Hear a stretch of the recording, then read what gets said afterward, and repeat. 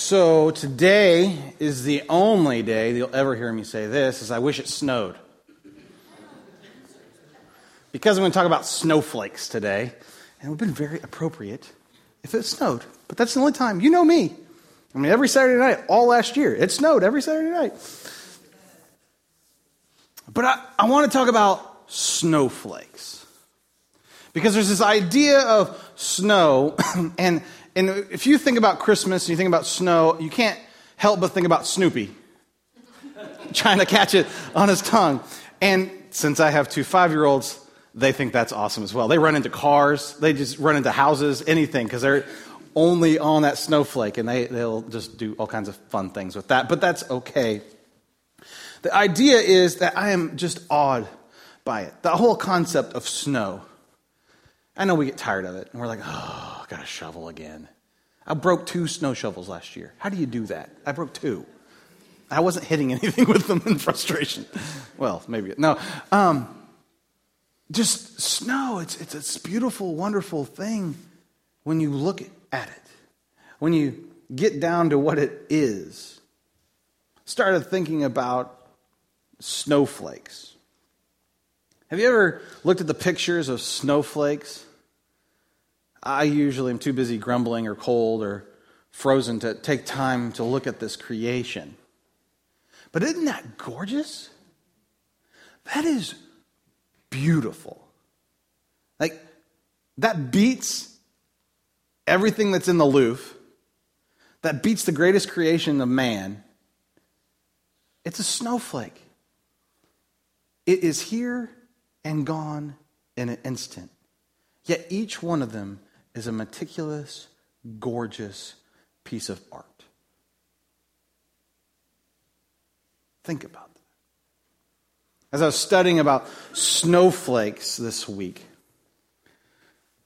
they're basically, as I boiled it down to my unscientific trained brain, this will make, if you want to talk science and you want to talk all the nitty gritty about snowflakes, please talk to Kevin. You will make his Christmas. He started talking to me this morning, and I was like, and he's like, oh, and molecularly, and all these big words. I was like, whatever. But he was all excited about the science behind it. But when I was boiling it down, when I was reading all these websites and the NOAA and all these different meteorological societies, what I got from it was they're made of ice and dirt, water and carbon. There's something else that's very uniquely made and painstakingly unique, and that there's no one other thing like it. It's humans, and you know what we're made out of? Carbon and water. They're made out of carbon and water. There's one coming up here that's the shape of a cross. I'm like, what? Why? How? Okay. Kevin called the last one a TIE fighter. I think he was excited about Star Wars, but each one is drastically different. Yeah, how did that randomly happen? You know how they're created? Well, the scientists get to a point and they're like, Scientists don't like to go, That's like against their whole thought process. They're in the business of figuring out the But at some point at snowflakes, you're like, I don't know how that happened randomly. I don't know how that happens mathematically. I don't know how that just works out of something floating around the air, and all of a sudden, boom, you have that? Because each one is different because they've figured it out. Scientists have figured it out where it is the humidity has to do with how they're formed. The atmospheric pressure has to do with it. The rate in which they're falling actually changes how they are. The wind currents that are going across them as they're falling changes it. Like, the temperature of it, all these different things, has to do with the makeup of what they actually look at, how beautiful they are, how they're totally different, each and every one. There's a chance, 1 in 1 quintillion, I think it is. That's a lot of tillions. That there would be another one exactly the same. But you would never know. Because think about how many of these unique pieces of beautiful art fall just in an inch of snow. Just to cover your windshield. Do you know, for thousands, snow's been falling since the beginning, right? Snow's just one of those things. It's been coming. It wasn't until 1880s that we could start to actually look at them and photograph them. For thousands of years, these beautiful pieces of art are falling from the air with no purpose other than to make fluff on this. We would never know that they're this absolutely gorgeous. Till 1880s, that's what, just 100 and some odd years, that we've known the beauty of snowflakes. I think it's just blowing my mind how beautiful these things are. I stand and wonder of them.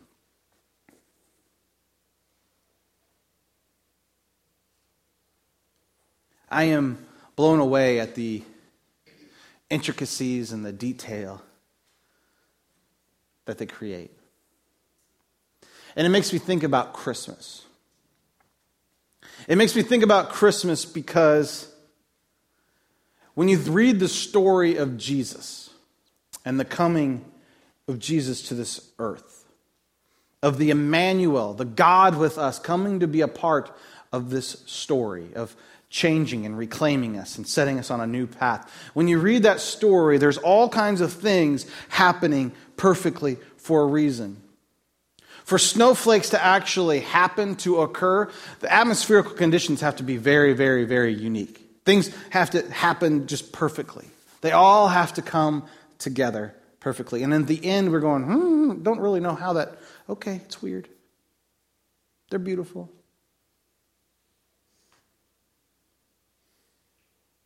I wanted to take just a moment to talk about science and God. As we go about, we have this thing going on in our society where science is seen as the enemy of Christians or God. And I don't want to have that view. I think it does us some harm. Science to me is just man's best explanation of how God did it. Now, scientists will get mad at me for that explanation. I understand that. But that's how I rationalize it all. Because I'm like, okay, that's amazing. Wow. Because if you think about it, think about the physics involved in throwing a baseball. 2-year-old Bowen can throw a baseball and catch a baseball with me. Not a hard one. We have a soft one, so he didn't have black eyes. But we would throw the ball back and forth. Do you know the physics involved in that? I could have Kevin and Lily and Kelly sit around a room and try to figure out the physics of us throwing the ball and figuring out how that all worked back and forth to each other. But 2-year-old Bowen's brain can figure that out. And only if we throw it the exact same way, the exact same time. But there is an innumerable amount of ways we can throw that ball at each other, especially with the 2-year-old Bowen, right? You guys see what that is? We can figure out one little, our math brains can figure out one little step in that whole beautiful physics. That's calculus and physics that Jared will never be able to do, except I've been able to throw and catch since I was a little bitty guy. Perform amazing math equations at the drop of a hat. Physics can figure out how I do it once in a little bitty way, and that's neat. But there's so much more to it. That's kind of how I work with how snowflakes. Oh, you figured out how snowflakes work? All right. Figure out why they're all beautiful, amazing pieces of art that throws man-made stuff out the window. Not even argumentatively. Okay, you figured out that's dust and water, cool, but wow. I mean, come on. It's just gorgeous. And it's just to be all random and like, oh, yeah, just nature made it. Nah. God's showing off. Like, this is like, snowflakes are God's private little winter joke. Right? Like, oh, these...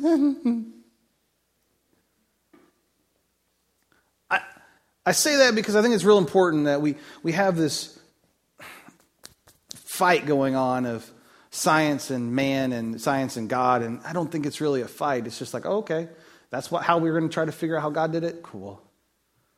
Because at the end, when you get to the end of evolution, you get to the end of creation, you get to the end of snowflakes, there's always this element of like, maybe.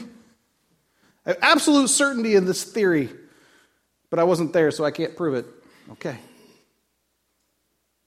And I don't want to get off on that so much, but I think it's just amazing to look at the lengths in which God uses. I say all that about science and stuff to say the lengths in which God goes to orchestrate, to plan out. It's like a beautiful symphony that he builds in, and you don't even know the cello's going to come in until all of a sudden, oh, there's a cello in this music. You didn't even know it was missing until he put it in. Right? And so there's all this beautiful orchestration going on and on and on and on. And that is what the Christmas story is all about. You have creation. You have the world come together. You have the fall of man. People start to sin, do all kinds of bad things, and we continue to sin and be far away from God over and over and over and over and over and over again. And God has this way of rectifying with the sacrificial system that's going on for the Jewish people in the Old Testament. And they didn't even, and then all of a sudden Jesus comes, Emmanuel comes to change the whole way. We didn't even know the cello was missing until the cello showed up. God orchestrates it all. He plans it all for this moment.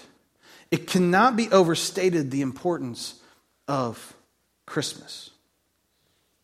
It can't be overstated the intricacies and what Jesus coming at this specific time, at this specific place, in the specific moment, to the specific people.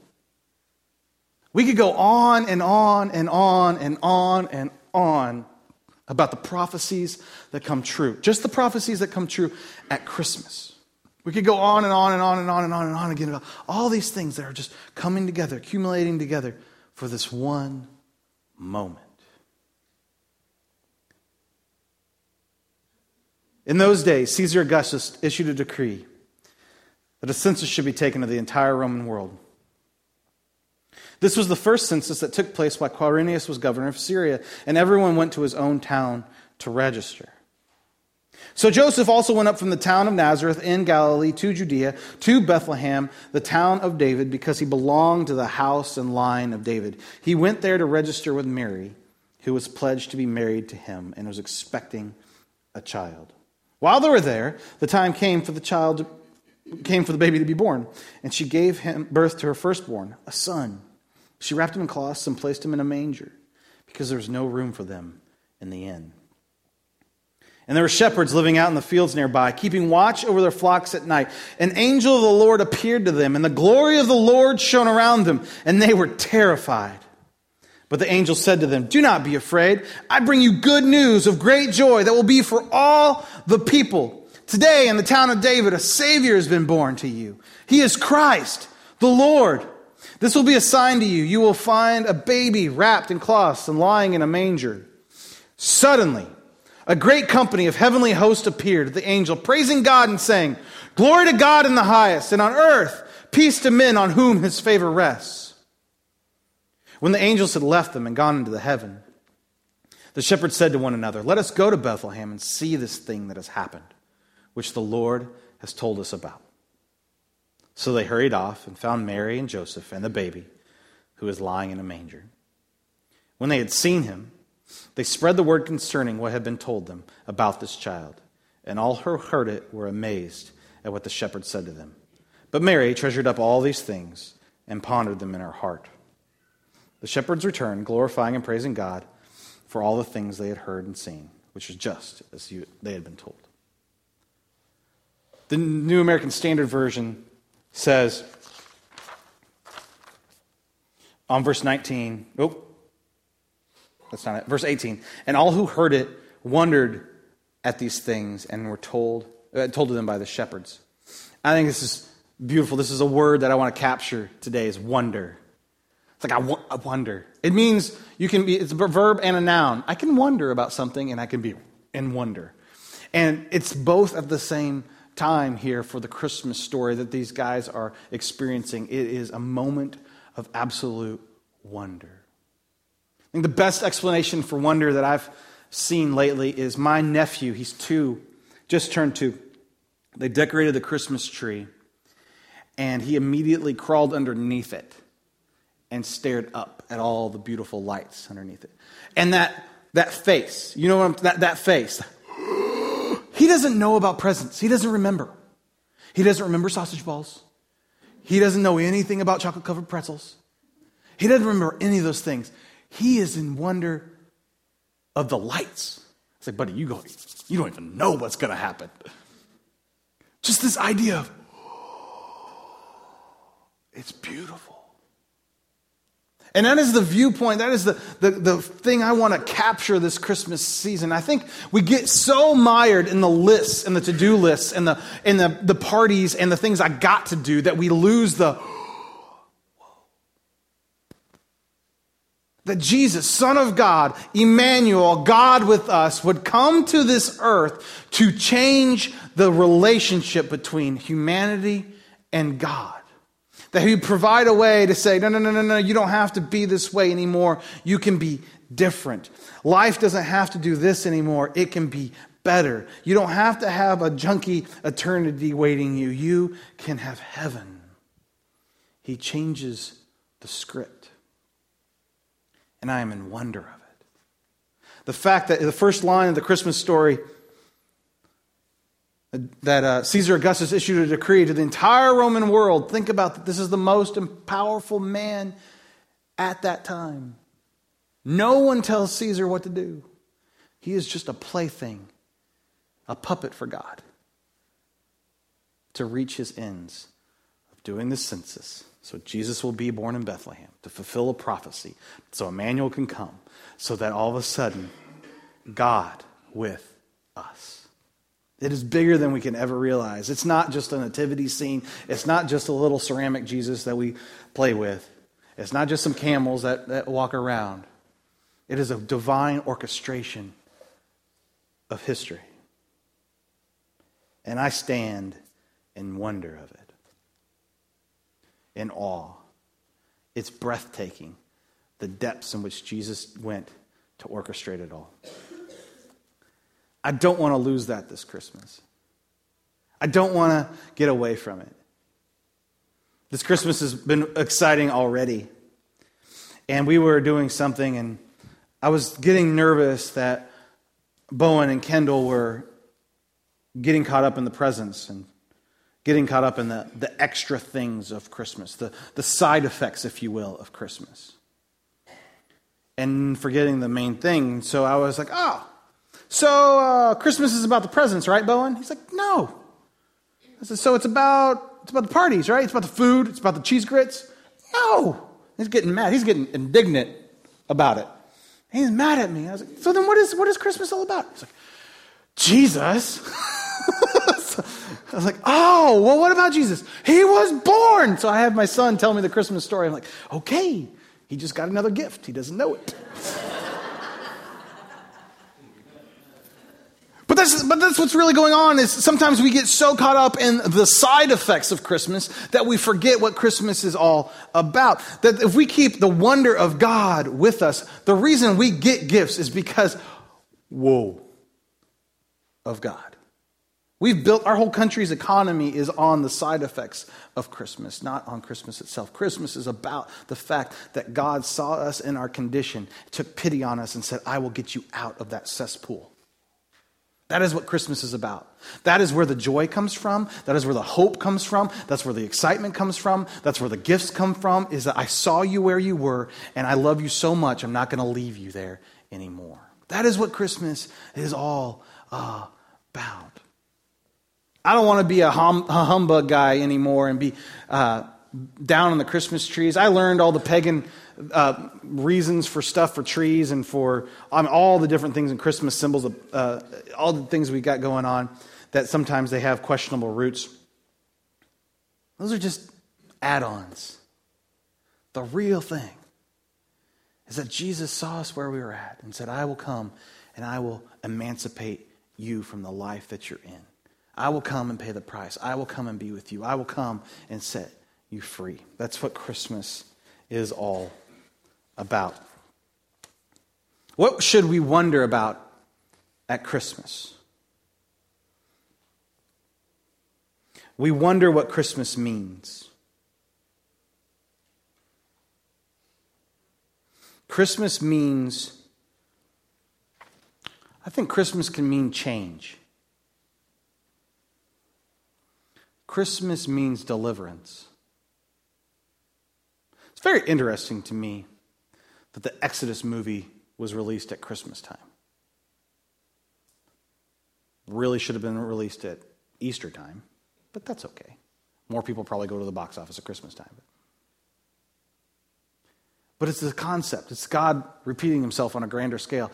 Exodus is the story of God emancipating his people of the Israelites from a specific context to a specific time and taking them out and going to extraordinary measures, the plagues, the crossing the Red Sea, the pillar of fire, and just all these amazing things for certain people at a certain time. Christmas is that on a grander scale, multiplied by affinity. It's not just for a specific people at a specific time. It is for all people for all time. It is the great Exodus. That's what Christmas means. It doesn't mean food, unfortunately. It doesn't mean gifts. It doesn't mean all the stuff we get distracted by. It is Jesus. It is the Emmanuel, God with us. I wonder why Christ came. I stand and wonder why. Think about this. And I think about this as the angels, because they seem to get it. They're like, do you know what is getting ready to happen? That Christ has come. Like, heaven's a pretty big deal. And Jesus chooses to come to earth. Like, God says, all right, we're gonna go do that. But think about the timing of that. There's no running water. He comes to Israel, there's no air conditioning. I'd be like, can we get a rain check on the timing of that, Lord, God, Father? Weird Trinity relationship. No air conditioning, no running water, no internet, no football, no cable. None of these things. He comes to the backwater town of the backwater empire, a part of the empire, to a bunch of nobodies. Why would you do that? Because his love is that great for us. Because he cares that much for us. He came at a specific time, in a specific moment, because the Roman government and the time of that period offered specific communication devices where his message was going to be able to be spread faster than it would be until today. He came at that time because there was wonderful things. There's the Greek and Latin language are so ubiquitous. Ooh, fun word. Extra credit. So everywhere in the Roman Empire that the story, the good news, the gospel could be spoken easily throughout the whole empire. He came at that moment because it was planned. He came at that moment because it made divine sense. I wonder what Christmas means for me. As I read the story and as I sit on my couch, look at the Christmas tree, and I see the twinkling lights, and we watch Charlie Brown Christmas, and we do all the, Christmas Vacation will probably be on today, and just we do all the traditions and the things and the laughter and the stuff. I remember, what does Christmas mean for me? Christmas means something incredibly powerful for me. It means that I am loved. It means that I am cared for. It means that there is something special set apart for me. I brought up snowflakes today because if God takes that much effort into creating every single snowflake different, how much more does he care about my creation, about my life, and about my story? We are worth way more than our carbon and our water. We are worth way more than a snowflake that melts as soon as it's here, hopefully. We are worth more than that. I wonder at God's gift of redemption. That this Christmas, that may be the first time we hear of God giving us the gift of redemption. He finds us and he finds the world as liars and as cheaters, as thieves, as adulterers, as messy, junky, broken people. And Christmas is about God saying, I'm going to give you a way out of that. Through a little baby, through a manger, through a scared mom and dad. That's what Christmas is all about. Jesus coming and changing the world forever. I wonder at it. I am in awe of it. I stand blown away about it. But it also brings up questions. I wonder what Mary was thinking. I wonder if that innkeeper 30 years later was like, should have let them in. I wonder what those shepherds thought. We were the first to know. No one's going to believe us. I wonder if those magi ever found it out. If they ever figured it out years later, if they were still alive. They're old men going, oh, we were so right about that guy. We're like, he was a disappointment. What did they think about it? What did they think about it? I wonder about the whole thing. I wonder what it means for me. I wonder how it changes my kids' lives if I can just capture this Christmas spirit, this idea of Emmanuel, that God is with us, and impart that into them. If that becomes the focus of our family dinners, if that becomes the focus of the Christmas parties, if that becomes the focus of it all, that God is with us. I happily decorate. I happily put lights everywhere, except outside. I'm not really a fan of that. But I happily get things twinkling. I happily put ribbons places. I happily climb on ladders. Because it's all in remembrance of this glorious gift of Christ. May our Christmas be a Christmas in which we remember the reason for the season. May this Christmas be a Christmas in which we remember the Emmanuel. Let's pray. God, thank you so much for today. I want to thank you for what you're doing in our lives. Thank you for how you are blessing us and guiding us and shaping us. God, in these moments of Christmas, and this month, and this ramp up, and this lead up to Christmas, we want to focus in on you. We want to set you as the prime example of what Christmas is about, that the Emmanuel coming, that God not leaving us alone is what this is all about. God offering a hope and a future for us is what it's all about. That the rest is just side effects.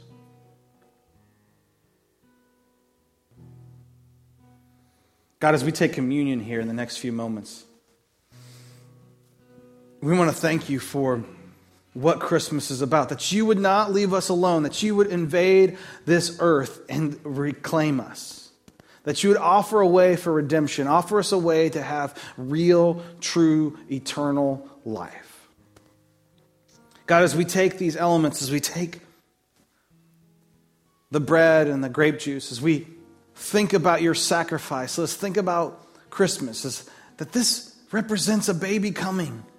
This represents a future coming. This represents a hope coming. This represents the world changing.